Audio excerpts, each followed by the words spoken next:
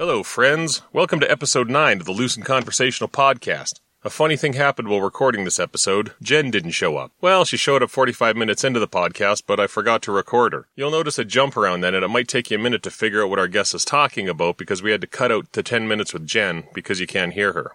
My apologies. But we recorded Jen, Lucy, and Amanda at 4 p.m. the same day, and I was fairly loose by the time we started talking with Brent. At least I made it to the recording on time, right? Brent has his own podcast, Zranyu, and we've known each other nigh on 15 years or so. He's lucky enough to live in Canmore, Alberta, and work at a hotel in a magical place called Kananaskis. I won't plug the hotel, though, because I'm still pissed off at them for some shit service I received this summer. There's only one hotel there, though, so it shouldn't be hard to figure out. Well, and since you asked, I dropped my keys down the toilet and they wouldn't help me get them out. 400 goddamn kilometers from home and they wouldn't lift a finger to help me. Mighty fine of them, eh?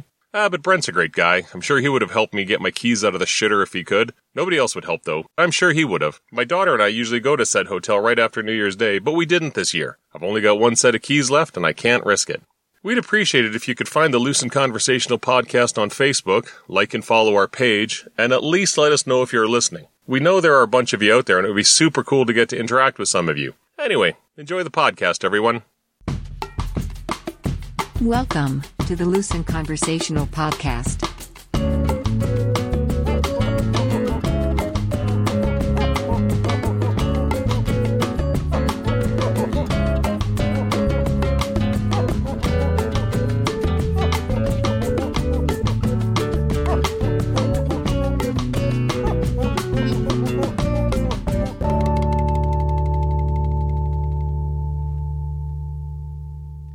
So how this usually works is we just sort of get drunk and talk. Okay. I would say we tend to use probably only about 40% of what we actually record. Okay. And it's funny because of one of two reasons. Either one, it's boring. Yeah. Or the sound gets terrible because we get too drunk and we start forgetting about it. Right. Or we get too offside. Okay. But anyway, I sent you the questions. I actually got to start talking at one point. Okay. And one of the challenges with the Loose and Conversational podcast, and it's affecting me right now, is usually by the time this podcast starts getting good, the booze is starting to affect me. So it's funny. There's this tremendous ability to have to try to focus on, and that's what Jen's role is becoming. She keeps me focused and she's not here. So the first thing we got to do, Brent, are we going to use your real name? Oh, yeah. Go for it. It's all good. The only, actually, one question, because I actually have to go get my own drinks. I don't have the services like you do in your recording studio. So I'll let you know, because I guess you need a good spot to edit, or? Yeah, no, I edit the shit out of this. Okay. What actually hits the podcast sounds very little like what we actually record. Yeah. And that's one of the things we tell people. I don't think it'll be a problem with you. Yeah. But one of the things we do, like, we're actually talking to some interesting people to have as guests, and they're super scared of talking on a microphone. And you'll hear me, I'll stop talking, I'll go, I'll do all this stuff, because what you actually say is important. Right. All the stuff that you can cut out is unimportant, right? So I edit a lot. Okay. Especially because we're dealing with drunk people, right? Hey. In the Cletus podcast, I am constantly talking about my own cock, and I'm constantly asking Cletus how big his is, how big his cock is, and how small. And I'm explaining to Jen and Cletus how small mine is. And like it kept coming up in the podcast, and I cut most of it out. I think I kept a little bit of it in. And the funny thing was, like, when you actually listen to it later, because like I don't even remember recording that podcast. I got so drunk, and all of a sudden it's like, oh Jesus, I'm talking about our cocks again. And the funny thing is, I know why I was trying to ask a question, and then we would get distracted and we would talk about other stuff. And I'd be like, okay, I really want to ask that question. So I'd be like, Cletus, you've got a really big dick and mine's not as big. And then I'd start talking about it again. And Jen would be like, why are we talking about your cock again? And Cletus would just be laughing. And I would keep trying to get to this question, and I never did. It never came up. Okay, well, let me ask you one question. Have you ever talked about your cock like that in front of other people, like you did in that last podcast? I would say probably every conversation I get into when I'm drinking, I talk about my bowel movements and I talk about my cock. And I usually ask one of the people I'm talking about their cocks. I have no idea why. Maybe you're looking for some sort of relatable conversation? I don't know. Yeah, I don't know. I don't know what it is. It's like it either explains things about certain guys or, well, no, it always does. Like there's always like the subtext when you're talking to guys, and you can usually narrow it down to like, you have a big cock, don't you? Or You ever have problems with your cock's too small? You know what I mean? And it's just one of those things that led into a podcast, to be honest. But I don't mean to obsess about mine. Oh, here I'm doing it again. Well, no, it was just a topic of conversation. It was something we were talking about. That's cool. In the Cletus one, did my 1.5 inches, when like the whole thing about my cock being 1.5 inches, did that come up? Oh, yeah. Oh, it did. Okay. I don't even remember it did, that. But I mean, you talked about it long enough for it to be noticed, but really a lot of the focus was on how fucking long Cletus's dick was before it even got hard. And by that point, I was laughing hysterically that I don't even really remember word for word the conversation. It was just like, it was so casual, but it seemed like such a natural fucking conversation to have. It's like, hey, how big's your dick? Well, this is my big dick. Well, this is my small dick, and ha ha ha ha ha, and politics and weather and shit. Yeah. Like, it was so smooth. It was like nobody giggled. Nobody fucking turned into like an immature teenager. It was actually pretty slick. You should have seen how Jen was staring at Cletus.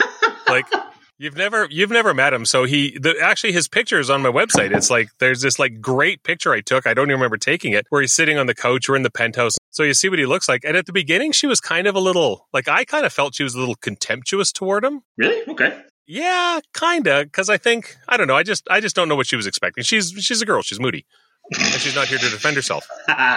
Nice. You could kind of see, because you could definitely hear she's definitely interested in the lifestyle, right? And she's definitely had a lot of questions. And as things changed, it was funny how the way she actually looked at him changed throughout the podcast. Right? I was like, man, if I wasn't here, I bet you Cletus would fuck Jen.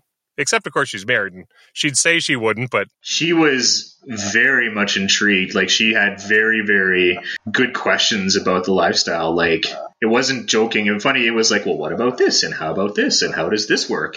Oh, no, she's totally into it, which I think a lot of people are. Would you ever be? I would. I've never actually, well, I don't know, Kate might be able to hear me right now, but anyways, whatever, fuck it. It's going on a podcast, so there's a good chance. Well, here's one way to find out, but hey, she's German. She's supposed to be sexually liberated, so hopefully, here we go. She'll like take shits on guys' chests and stuff like that, so. Don't edit that part out. Put it in the podcast, and let's see if she actually listens to it.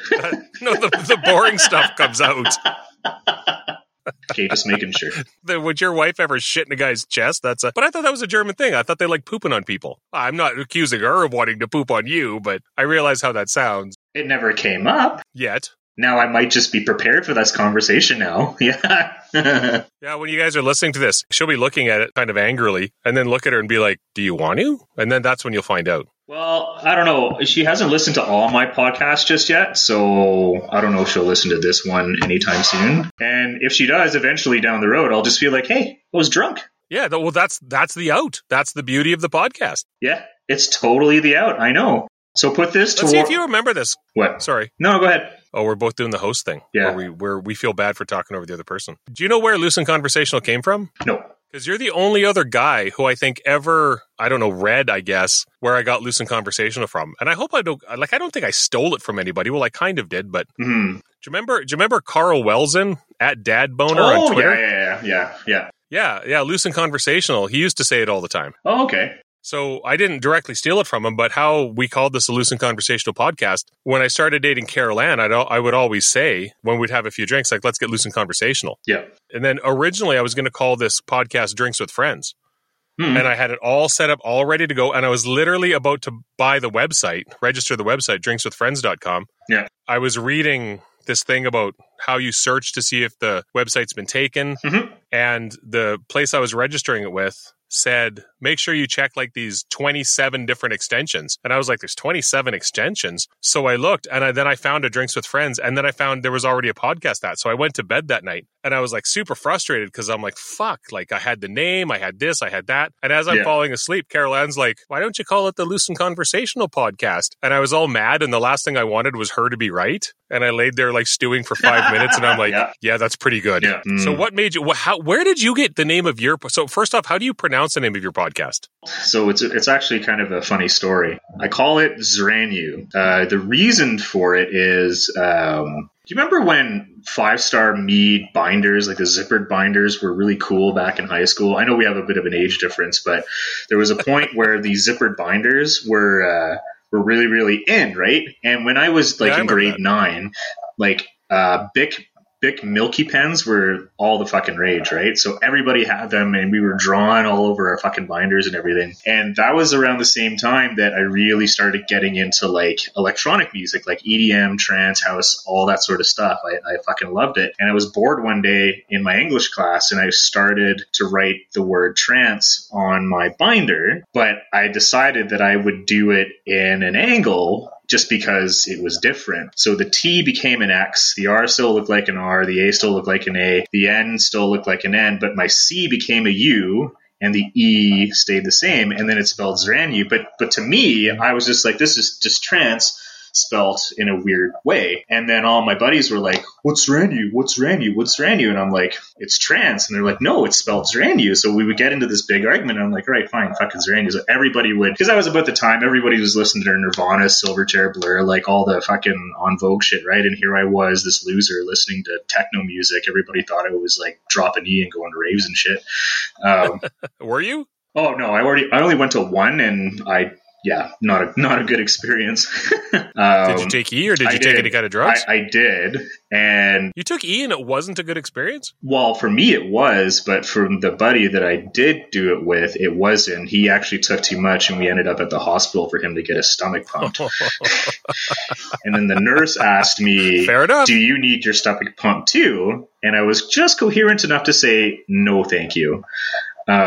So that was my one and only. I wonder if you'd said yes if they would have pumped your stomach. I had to go home, man. Like, my mom would fucking kill me. I only took E once as well. Yeah. In the old Lake Louise days. And it was fantastic. Like, I have nothing but good memories of it. So I've done it a couple of times. So that was the first. The second time, I actually did it in Kananaskis. But I wasn't working. I was still working at the lake at the time, but we went and stayed in Kananaskis. And I was with my friend, I probably won't mention her name, starts with an L, and then two other people. Anyways, we were sharing a room, and all of a sudden the guy, he was a cook. He was like half Russian, half Kiwi, like this. You probably knew who he was. That's fun. Yeah, he was like big burly Russian, but had like the soft sweetness of a Kiwi. Like, it was like such a wicked match. Here's the weird thing about a lot of me in Lake Louise. I don't remember any of it. Okay. I remember parts. I remember getting kicked out. That is probably like the biggest fucking memory ever, was getting evicted from Lake Louise. Yeah, I forgot about that. Amazing. Yeah, that's how I ended up in Kananaskis, because I was commuting from Canmore to Lake Louise, but I was doing the 4 a.m. Vic shifts. So I had to wake up at 2:30 in the morning in Canmore to get ready to get to work by 4 a.m. And then, you know, Vic tour season, right? Like, you were there until like 4 o'clock in the afternoon. So all I did was work and sleep. Anyways, so back to the hotel. So we were in Kananaskis, and then he's like, hey, are you into stuff? Have you done ecstasy? And I'm like, yeah, I've done it. Like, we're kind of having a good time. Let's pop a pill. He's like, we're not popping pills. I'm like, well, what the fuck do you mean? So then he breaks out a pill, takes out a credit or a little like knife or whatever, starts chopping the pill up, and then he grinds it into a powder, whips out a $50 bill, rolls it up, and we start snorting ecstasy off the middle nightstand. Oh, Jesus. Yeah. But I had no idea you could snort it. It's such a better high, though, because it hits you instantly, and it's, I don't know, man. Like, I mean, I was comparing it to probably, 5-6 years ago when I had done it for the first time, but yeah, it was good. But, I never really got into that lifestyle after, like, smoke weed every once in a while, but for the most part, I smoke and drink. Those are my bodily vices. Yeah, same here. Yeah. It's funny because, so you touched on a whole bunch of things, so I'm going to try to cover a bunch of them. Okay. Which I'll forget, and I'll have to keep coming back to it. It's all good. Because Jen's not here. Jen, you whore, why are you taking care of your kids? Anyway, first off, you and I, so like Cletus and I work together, Jen and I do work together. You and I work together, I counted, we worked together 4 times. So Lake Kananaskis, Sarge, Kananaskis. Yeah, isn't that crazy? Yeah, it's awesome. But we never worked together like for a long time. Well, I guess my first tour and both our first tour. Well, you've been in Kananaskis for how many years now? No, you went. You came and went. You came and went. Yeah, I came and went twice. So the first time in Kananaskis was with you, and that was for 4 years. And then that's when I went to Edmonton, and then you followed suit shortly thereafter. Yeah, it's your fault I ended up at Sawridge. I know. I was so jazzed about it, but I realize now that I was young and naive, and it was a horrible place to work, frankly. God, that was such a horrible place. It was the worst place I've ever worked in my life. I know. And I think the first time I met, do you remember John McNutt? Yeah, you know what? I actually don't hate him, but I kind of do, but I don't. He was very Jim was the asshole. See, I was the opposite because I actually built a better rapport with Jim than I did with John, and that just could have been positional because you were the GM and I was just the F&B creations manager, whatever. Oh my God! Well, I can see why you wouldn't like John. So, we got along great actually the first time I met him. Like we actually had drinks in the lounge. He's a super charming guy. And he's like, at the end of it, he's like, "Yeah, I'll take you on to the private jet. We'll chat. We'll talk about all these opportunities." And obviously that never happened. But Jim, we got along great because before you came, he was sort of acting GM, right? So we built a little bit of rapport. And after I left. Oh, really? The vicious cycle continues. But I kind of, at first, I kind of sort of looked up to him because the first time I met him, he was super well polished. He seemed down to earth. Then we went to a gym? Yeah. Oh, okay. I haven't finished yet. Sorry. We went to a golf tournament together, and then I saw what kind of car he drove, which I know is really superficial and super pretentious. And I'm like, remember that car. He's this big shot VP driving a fucking 1986 piece of shit Toyota Corolla. Yeah. And I'm like, this is not in great shape. Yeah, and it's like, this is what I aspire to be, a VP that can only afford a fucking Corolla. And then he kind of went a couple of notches down. And then I saw him drunk once, and it was in that art gallery. I think there was like a Sawridge band dinner or something. And he got so loaded, and he looked so disheveled at the end of it. And his face was so red, and his balding head was just so shiny. I actually saw him 2 or 3 years ago at a Travel Alberta conference at the Banff Springs. He went way downhill. He's got like Parkinson's, and he had cancer and all sorts of stuff. He's on the board. He's gone further downhill since then. He's dead. Oh, really? He's been dead for a while, yeah. No shit. When did he die?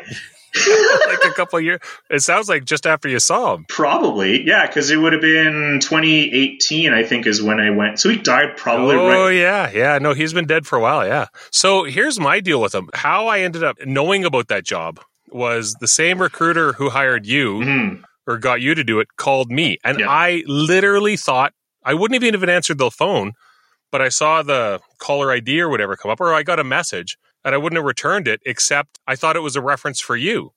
So I can't remember the guy's name. The guy's got like a famous name. Alan Carr. Yeah, Alan Carr, yeah.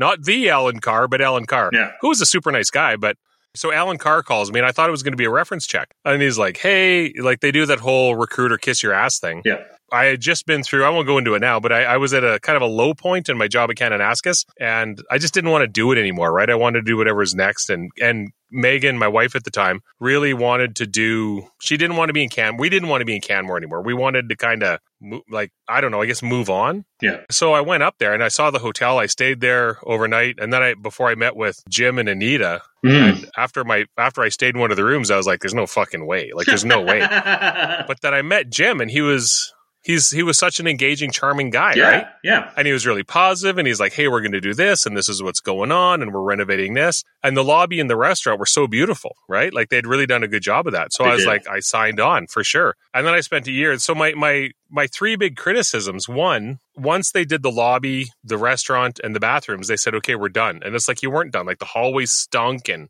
like, there were so many other problems in the hotel. Two, Jim was just a charming guy. He had no substance to him, and he would fly off the handle, and he had no sense of vision. He had no sense of direction. And I was a first-time GM. I basically knew operations, but I kind of needed help with the strategy part. And every few weeks it would change. And then the big one was John. Like John, I remember. So he said, hey, we'll take you on the private jet and blah, blah, blah. I got to go on the private jet. And that's when I realized, it was cool. Yeah. But that's when I realized this is a fucking nightmare, because and I've seen this all throughout my career.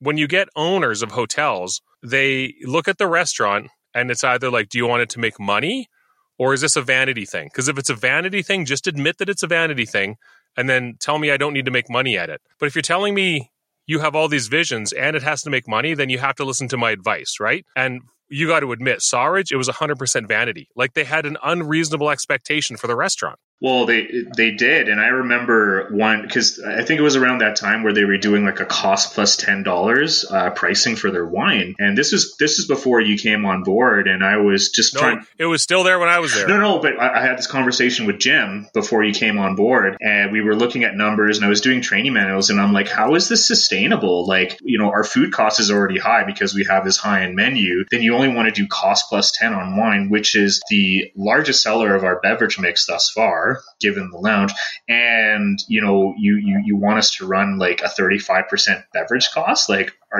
am I being held to this? He's like, no, we're not holding you to the budget. And I was like, well, okay. Like I didn't know what to do. So I'm like, what the fuck am I doing here? Am I just running shifts? It was very very weird. Know. Well, and to your point, it was, yes, we're going to spend $2 million on this fantastic restaurant, this fantastic space. And it really was fantastic. It was great. But you have the $99 crowd staying in the rooms and you're expecting them to pay $40 for a steak. Yep. 100%. There was such a disconnect. 100%. Such a disconnect. Yeah. And a ridiculously alcoholic chef. Oh, what was his name? Well, we can't say it. David something, yeah. Don't say his last name. I have to beep it out. The beep sounds terrible. We know who we're talking about. Okay. Yeah, he was horrible, right? So so they had all these expectations, and I'd try to make it work. And one of the funny things is everybody from Sawridge, when I say everybody, I mean Jim, the guy who was like the corporate F&B guy. Oh, Michael Heeb. I can't remember his name. Yeah, Michael Heeb. Yeah. The guy who was, I'm so bad with names. He was like basically the front office manager and then in charge of rooms. Oh, Rob Wilson. Yeah, Rob Wilson. They all moved over to Black Diamond, which is where Cletus works. Oh, so, and a lot of them, except for Jim. And it was funny because Cletus, we even talked about it on the podcast recording, but I cut it out. He loves Jim. He never got screwed by Jim, right? But the problem was like Jim would screw everybody because he didn't really understand what was going on. And I think he was intimidated by John, but oddly enough, John listened to him too much, right? And I don't know, it was all screwed up. Like it was all. So I remember when I knew the writing was on the wall because I got fired from there. Yeah, and it was funny because I'd already applied. I was already like on the way of moving to where I went afterwards, the Courtyard. Yeah. And I remember we had this big meeting and Jim was just raging at us. And I got in an argument back with him in front of all the managers and stuff. And I remember I said, Jim, I don't even know how to pretend to know what you want anymore. And then the way he looked at me after I said that, I was like, I'm getting fired. And sure enough. Well, it's funny, eh? Like I kind of felt a little bit of the writing on the wall, and it wasn't from you, but it was like when John would come into the restaurant and he would look at me. I remember when he looked at me when I first started, and then he looked at me like 6 months later, and I'm like, I'm out of here. I don't know what it was. Yeah, we all had that. Yeah, so I left before I essentially got fired, and I remember the day that I came into work and you called me into your office and you said, we're going to have to walk you. And at first I was like, well, this is horrible. Like, why can't I finish out my 2 weeks with honor and respect and dignity? And then after I'm like, fuck it. This is awesome. Great. Thank you very much. It was kind of, I kind of felt bad for you because all of a sudden we had to try and cover like the shifts that I was supposed to do, but it was interesting.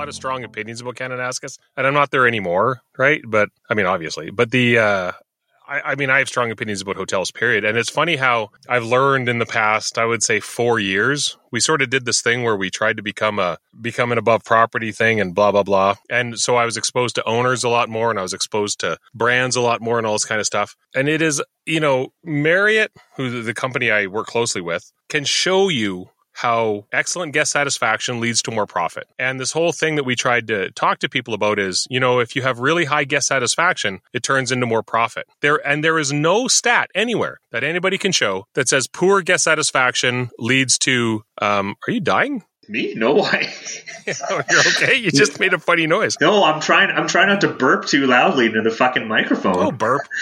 I can get rid of it. You're on a separate track. Go ahead and burp. Okay, all right. Well, and there is no statistic anywhere that shows where poor or moderate guest service can turn into better profit. But owners and companies and nobody, they won't do it. They won't go the extra mile. Right. And if anything, do you know what do you know what a STR, the star report is? Yep. So a good star report is anything over 100%. Right now, my star, and it's a pandemic, and it's 500%. Nice. 500%, because we have spent the past, 5 years really getting good at what we do. And all through the pandemic, we're staying loyal to what we do. Right. Right. And it's amazing how hotels just look month to month. They just look month to month. Right. They look short term, and that's just the way it is. Yeah, it is. And, in a sense, I'm almost very happy that I transitioned out of food and beverage and kind of got into the event and sales side, because you kind of get all the operations and challenges kind of out of your environment, and you're just focused on bringing sales in groups, and which was kind of nice. But I kind of realized over the past 3 years that I've actually lost my art of conversation. And I know it maybe sounded weird, maybe kind of weird to say it, because I think we're having a great conversation right now, but I feel like I've lost it, because once you spent enough time in event and sales, everything just becomes a script, and it becomes more of a script than it does in operation. 100%. Because in operations, I felt like even though it was the same job day in, day out, I was dealing with different client situations. It was dealing with shitty employee situations. Like, it was coming from all angles. Whereas in events and sales, it was just me and the client, and they would ask the same. Even now, because I'm dealing with weddings, because that's the only thing people are calling for right now, is to book weddings. So I answer the same questions. I answer the same, yes, we don't have bridal rooms in the hotel. Then don't worry, you can walk to the viewpoints in your high heels. It's going to be fine. So I don't know. Oh, yeah. Yeah. Best case scenario, it's fine. Yeah.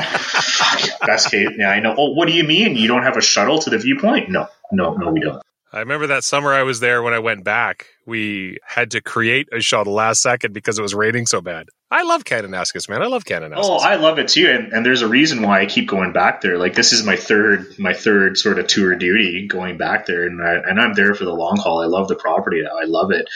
But it's certainly not without its challenges, especially now. But it's... One thing I've learned over the pandemic is challenges are why, even when they're difficult, they get you out of bed in the morning, right? Because right now, and not just right now, but for like the past, God, I don't know, like long time, like 7-8 months, we just don't have the problems that we used to. We sort of had these huge problems at the beginning where we laid off a bunch of people, contracted, figured out a new way to do business.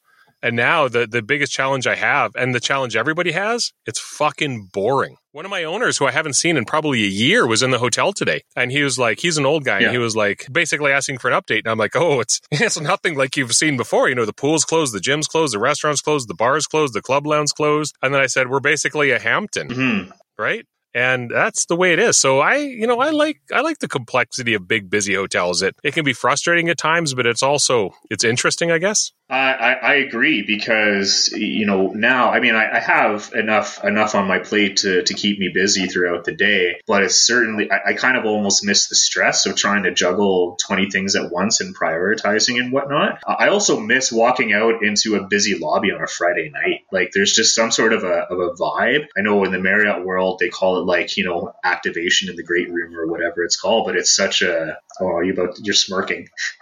Oh, I fucking hate that. I hate the fucking way Marriott has like weird ways of saying everything. Oh man, when I worked for Marriott for the 4 or 5 months, like legit corporate Marriott for 4 or 5 months, I got so sick of the word curated, and I know it was the perfect word for whatever it is they were trying to accomplish, but it was curated this and curated that, and we need to activate this space and activate that, and we need botanicals. It was like, I remember when we were trying to, the word, they have this whole other language. I know, and it was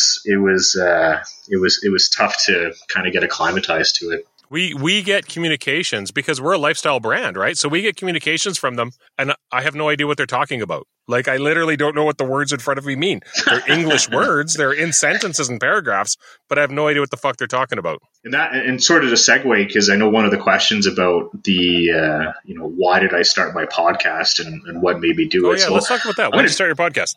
Yeah. I think I was listening to... what podcast was I listening to? I think it was Joe Rogan. I was listening to Joe Rogan. Of course it was.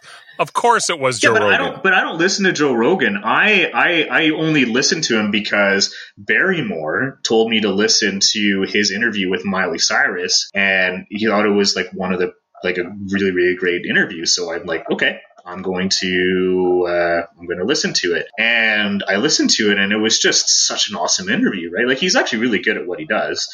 And then I'm like, oh no, of course, totally is. Yeah. So then it just kind of dawned on me. That's why Spotify gave him $100 million. Oh, I didn't know that. See, I don't know the podcast industry. I just wanted to know how to fucking start one, and I realized it was super, super simple. I'm certainly not at the complexity level of the loose and conversational podcast, mind you, where I get a fucking welcome letter in my email. We drank.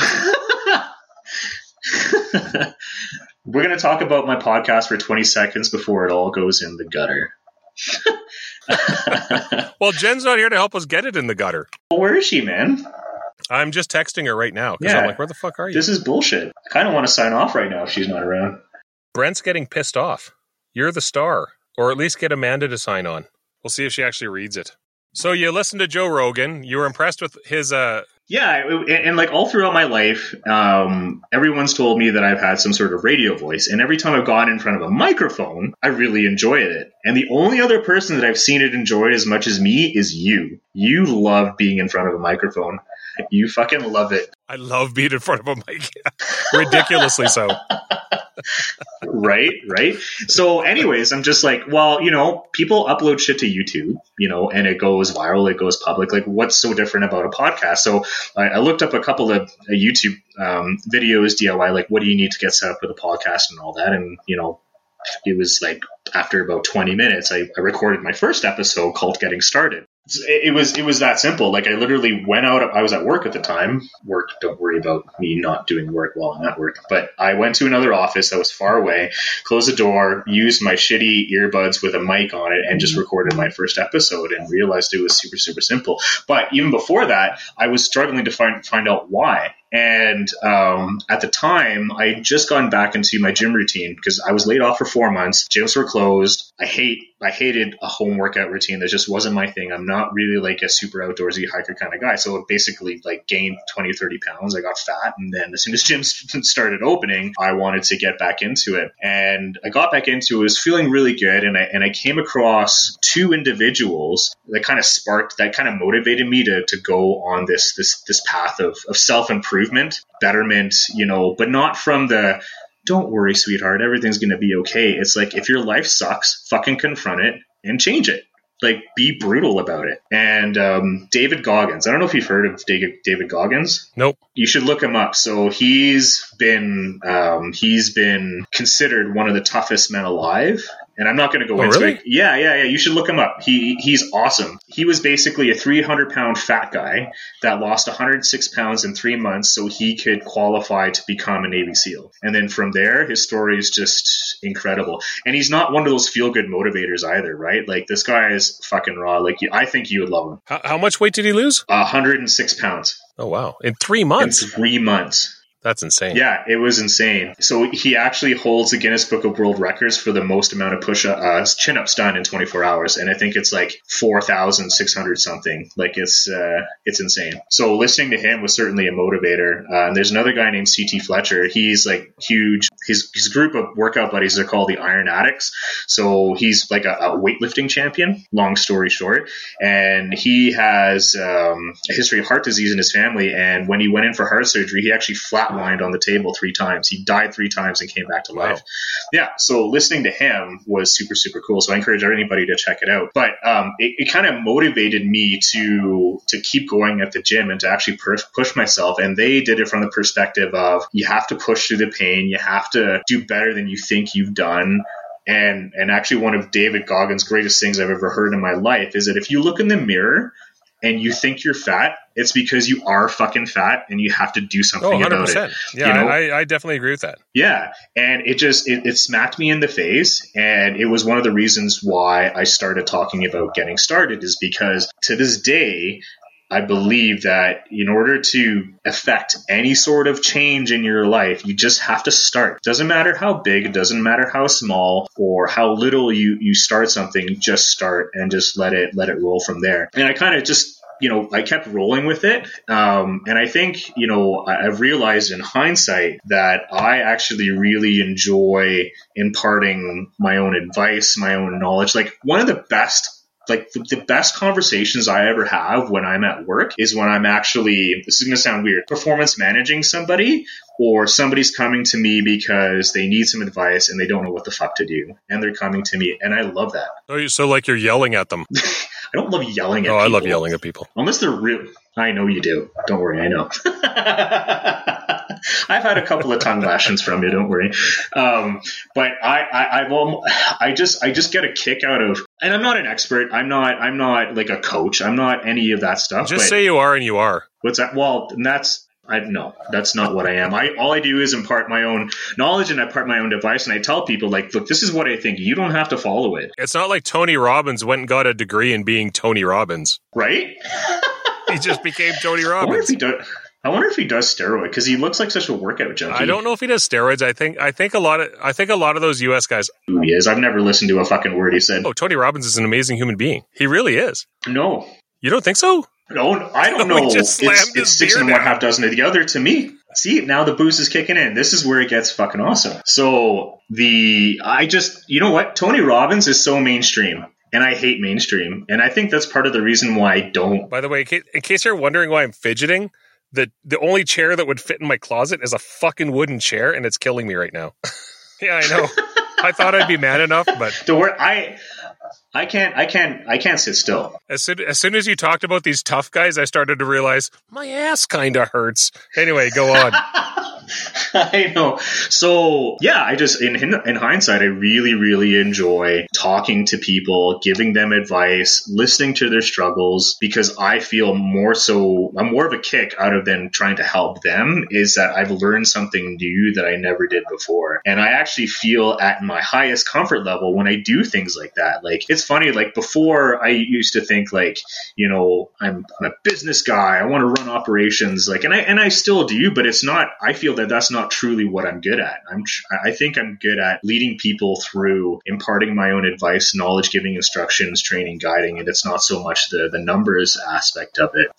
So when I recorded that first episode, I loved it, and I got decent enough feedback to say, okay, let's just keep going with it. And that led into the second episode, which is all about pain. And everybody considers pain on a different level, but long story short, you got to push through it. Like, there's no ifs, ands, or buts about it. And it's not so much about the physical, and it's about the mind. And I started doing that when I was at the gym. Like, if you're doing reps and whatnot, and you feel like your muscles are about to give in and you can't do it anymore, it's not about your muscles, it's actually about your head. And I learned that from listening to enough David Goggins, and I tried doing that at the gym, and it's crazy how much you push through just that little bit more, how much more you can actually do. I feel that there's not a lot of people out there that actually know that, and it exists. Well, I think it's because it makes people uncomfortable, right? And people especially in this day and age, have a supernatural tendency almost towards avoiding discomfort. I don't even think it's this day and age. I think it's just the way we are as humans. Like, it's fight or flight response. As soon as something gets difficult or something becomes, like, we're all naturally afraid of the unknown. And I say that as a general populace, not,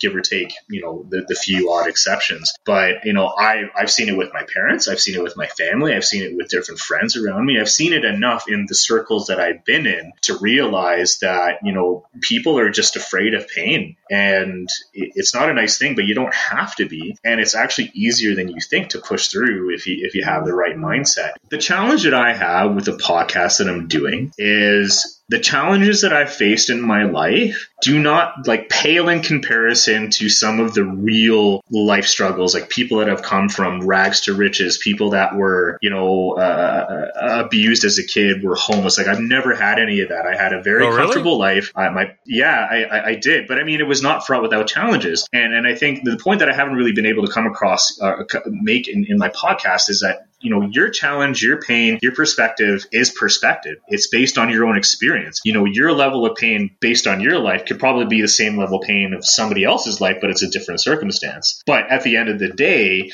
it's not so much about whatever situation you're in. And I could be naive by saying that, but this is how mentally disciplined are you to push through it. I have a bit of I don't disagree, but I have a bit of a different perspective. And we don't have enough time. We should do another. You should have me on your podcast to talk about this. One of the differences, I guess, is pain.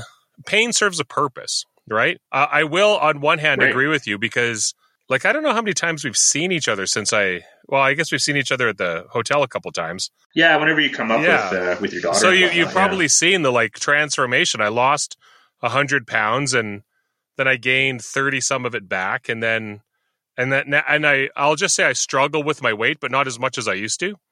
Since the gyms closed here in Alberta, I've gained 15 pounds. 15 pounds.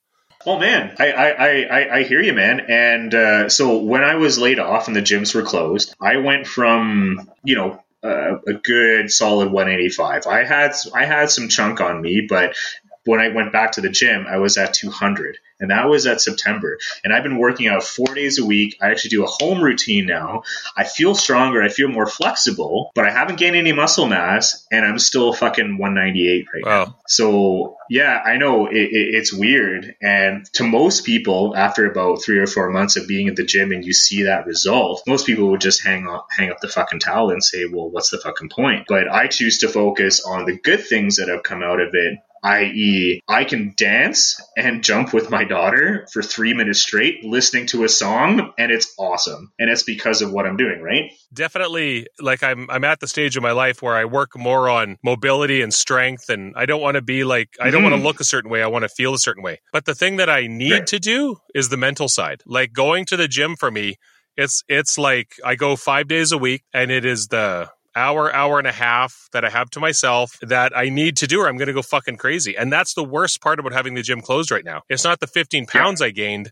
It's that I'm going to eventually go crazy, right? And it's funny because I've seen you post stuff about doing things at home. It's just not this. I tried the first time when the gym's closed. It's just not the same, right? I just can't get the same mental whatever it is. And a lot of it is what you said, is using really heavy weight or really high reps or whatever it is to really push yourself. And it forces you into the present and it forces you to forget about everything else. You know what I mean? And that's what I miss the most. Yeah, and I'm actually very much with you because I'll use the word advocate. I was very much an advocate of myself with the gym being the only way I could have any sort of physical activity in my life. Like I came from Toronto, I'm not a hiker. I'm not a fucking outdoorsy guy. I don't run. I'm not my wife who is a superhuman being as far as I'm concerned. Like I'm the exact opposite. But when I found the gym, I would rather spend 3 hours doing reps with free weights than try to run half a kilometer. Like this is the way it is, right? So I had that mentality. It was gym or bust, and if I don't have the gym, well, I'm fucked. But so now with restrictions being the way they are at the mid-December, I had no gym, so I had no choice. And there was no fucking way I was going back to where I was in April or May, where, when I tried to walk up like the smallest of inclines behind my house, my knees would hurt, my legs would hurt.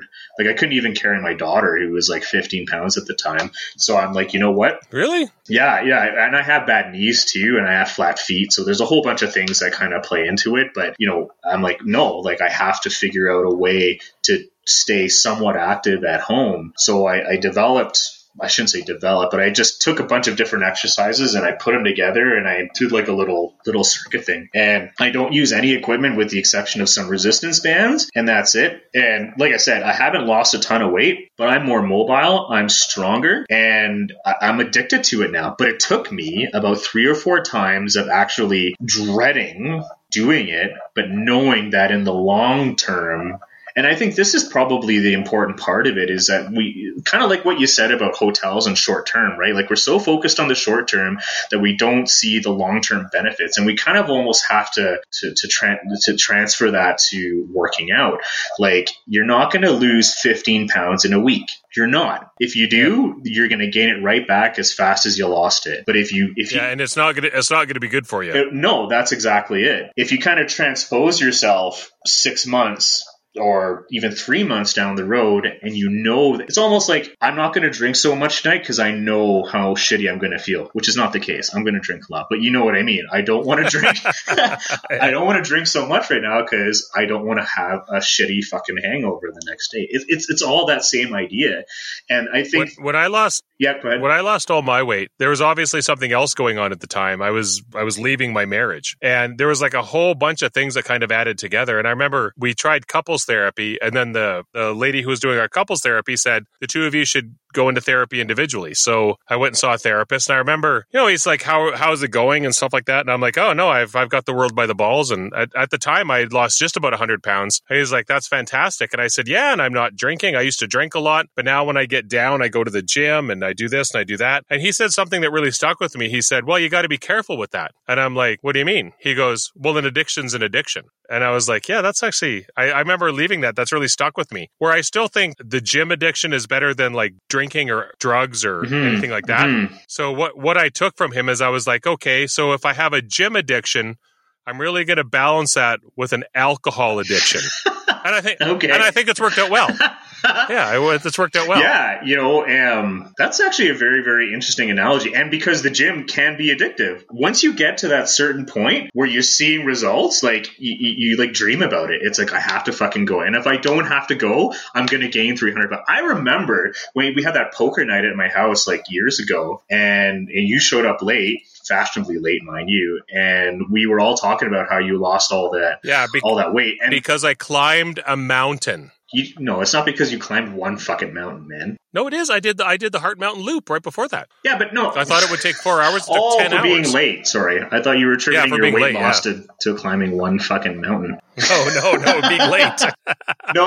I remember that. And I think, like, because we had all seen pictures, we all knew you were on that journey towards weight loss. And then when we saw you, like, mind you, we were all wasted by the time you got there. But it was like, holy shit, like, you did good, man. You did really, really good. Yeah, I still lost 30 pounds after that. That's insane. That's awesome. I lost so much weight that I lost too much weight. Like I have pictures of when I was at my skinniest, and everybody who looks at it is like, no. So my trainer said, you got to stop losing weight. Like, you got to stop losing weight. And I was just under 250 pounds. And I went from actually the 100 pounds. It was exactly 100 pounds. It was 347 pounds to 247 pounds. Okay. And it was probably 200 pounds or 20 pounds too much that I lost. And I was just talking about this the other day. The funny thing was, I lost my identity. And what I mean by that is I spent my entire life as a fat guy. And I was a fat guy, right? Like, when you're a fat guy, if you think of like John Candy or you think of Chris Farley or stuff like that, you sort of have this identity. You act a certain way, you talk a certain way, you make certain jokes, you get away with certain things, and then that gets taken away from you. And now if you try to make the same jokes or you try to act the same way, people look at you like you're a douchebag.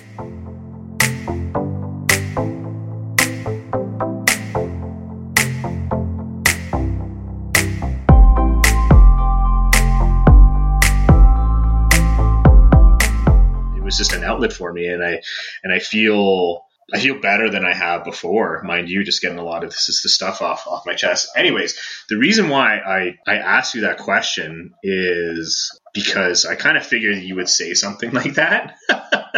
Fingers crossed it was a 50-50 chance. But are you actually recording? You're recording this right now, right? Yep. Okay, cool. Because I think, and don't edit this part out, because I think it's really, really important. It's tough to hear that you think that you're not productive and you don't have that same drive for your job, I guess, that you used to before. Because, and I've never told you this, but you have been a mentor for me ever since I started working for you. And I know this sounds kind of weird, but every time I'm faced with a tough decision, let's say, I always wonder what you're going to do. And thanks. Yeah. I never knew how to consider somebody a mentor until I realized that every time I wanted to know what to do in a tough situation, I'd always kind of figure out what you would do. And you're a smart individual. You're intelligent. I mean, this is a podcast, and I see the amount of effort and work that you're putting into it. So, for all the shortcomings that you think you have for where you are right now, as far as your job and all the things that you're not able to enjoy in your life anymore. You've made a difference on a lot more people's lives than you think. And you should be really, really proud of that. And, when you think the going's getting tough for you, just think back to how many good things you've done for a lot of people that you probably didn't even think you did.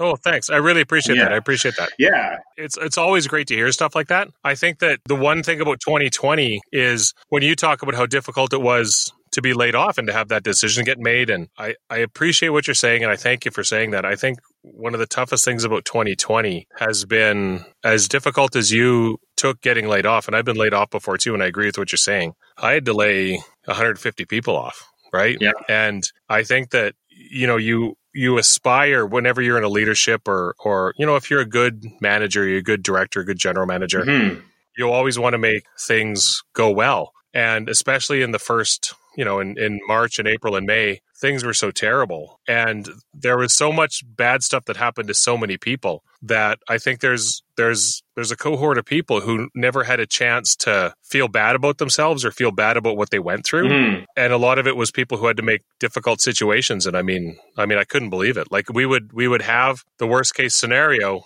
and then we would do that and we would say, well, at least it's over and tomorrow we can start working on whatever's going to make things better. And we'd come into work and it would be worse. And there would be a new worst case scenario. And that went on for like 2 weeks, right? So yeah, and I think because, I had the same approach when I had that tough conversation dealt to me.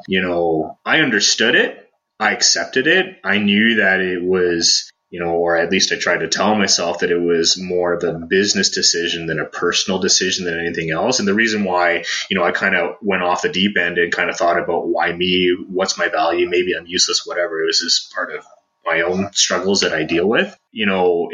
I can't imagine being in your position where you have to have, in essence, 150 conversations telling people that you lost your job for now, and I don't know when I'm going to be able to bring it back, if at all. And I guess, why I say that is because, I guess why I say that, with all those things that you went through, don't forget that the people that you had the conversations with probably understand it more than you think, even though they didn't tell you. And even when they were working for you, and this is just from me knowing the type of person that you are, they fucking loved you.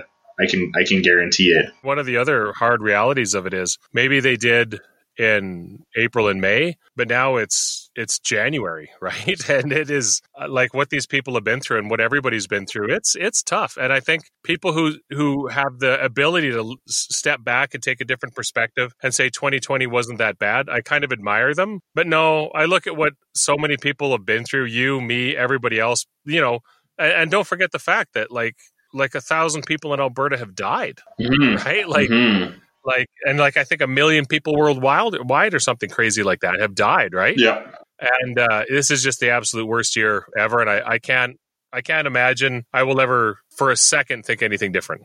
And I hope 2021's a lot better. Well, we're in the moment, right? And it's tough to take ourselves out of the moment when there's so many different emotions and so many different circumstances. Things are changing all the time. When you think there's a light at the end of the tunnel, all of a sudden you're slapped with a new set of restrictions and you're pushed back. Like, it sucks. I get it. And like I said, I couldn't imagine being in your shoes, having to have, the same conversation 150 times and basically uprooting people's life where they have to, go from a comfortable paycheck to figure out how they're going to make ends meet at the end of the month. Like it's super crazy. But all that said, and this is where, and I don't want to sound like I'm preaching, it's where you train. I am fucking preaching, so whatever. It's where you choose to train your mind to think, Yeah, absolutely. So, for what it's worth, you're a good guy and you're doing good things, and don't try to tell yourself otherwise. Oh, thanks. Oh, I don't. No, I have a good perspective, and I think we're all trying to do the best we can, right? What's the one thing you really want to get out of 2021? I don't know. I say that with as much genuity as possible. I don't know. I don't know what I want out of 21. Obviously, I'd like to say that I want it to be better than 2020, but 2020, was a tough year, but it kind of taught me to look at things with a different perspective. It taught me to enjoy family more. I've become more handy in the last 6 months than I have been in my entire life. Like comfortably using a saw and a drill. I know this sounds kind of weird, but it's no, not at all. It's fantastic. You know, I was able to utilize my summer to really learn how to whitewater kayak and enjoy a sport that I never knew. So 2021, I think, is really more about discovering my own potential. I don't really want to return to the way things were before, because I think that's more of a regression than progression. I think I'm just really looking forward to discovering more about myself and what I'm able to do with me. Cool. That's awesome. That's awesome. Yeah. What about you? And cut it off whenever you want. I'm just curious now because you asked the question. Yeah. What about me? I think that the three things I want is I want the industry to improve to the point where my career can move on a little bit. I've been in the same place for a long time now. Right. I would really like to see this podcast grow and see what can happen to it, because it's teaching me a lot of new things. Mm-hmm. And, I'll be honest. In September, my daughter's going to turn 18. Wow. Yeah, I know. Just over a year from now, I'm going to turn 50, and I'm really looking forward to seeing where my life goes. Yeah. Because I think that my 40s are coming to an end, and I'm really looking forward to wherever the journey takes me. And I honestly, I believe a lot in being present, and I believe a lot in allowing, just letting the universe do what it will. Yeah. I'm really looking forward to seeing where that takes me. Awesome. Just along for that. Okay, that's it. Let's call this a podcast. All right, that's awesome. So normally Jen would chip in a little bit here, but she's not here. Okay. So we'll say thank you, everybody, for listening. Thanks, Brent, for being a great guest. Yeah, it was great. It was great being on here and great catching up with you. Yeah, and you have me on your podcast at some point. Yeah, I will. I'd love to have you on. If you have me, I can do the recording and stuff like that. We can just give it to you. Actually, that might not be such a bad idea.